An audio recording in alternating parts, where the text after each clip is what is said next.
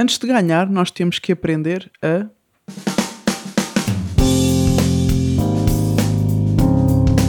Olá, eu sou a Nádia Tavares. Bem-vindo ao podcast A Dream Achieve, onde falamos sobre como alcançar o teu máximo potencial.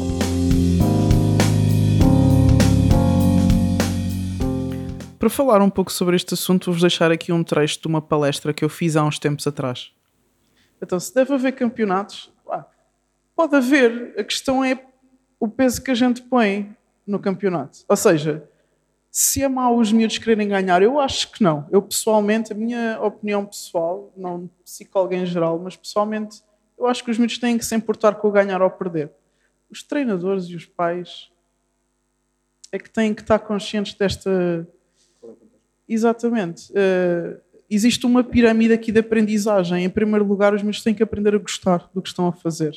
Se tivermos um treinador aos berros porque ele falhou debaixo do cesto ou porque falhou com a baliza aberta, ele não vai gostar disso. Nós gostamos de coisas que nos sentimos competentes a fazer.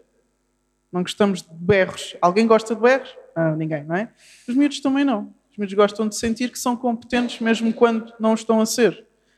Depois de aprenderem a divertir-se, eles devem aprender a treinar.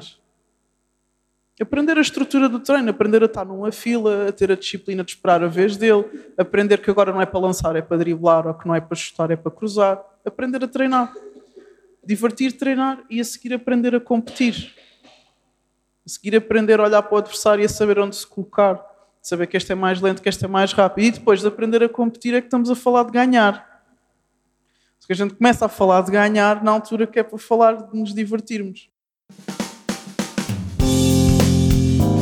Este foi o podcast A Dream Achieve, episódio número 27, O que aprender antes de ganhar.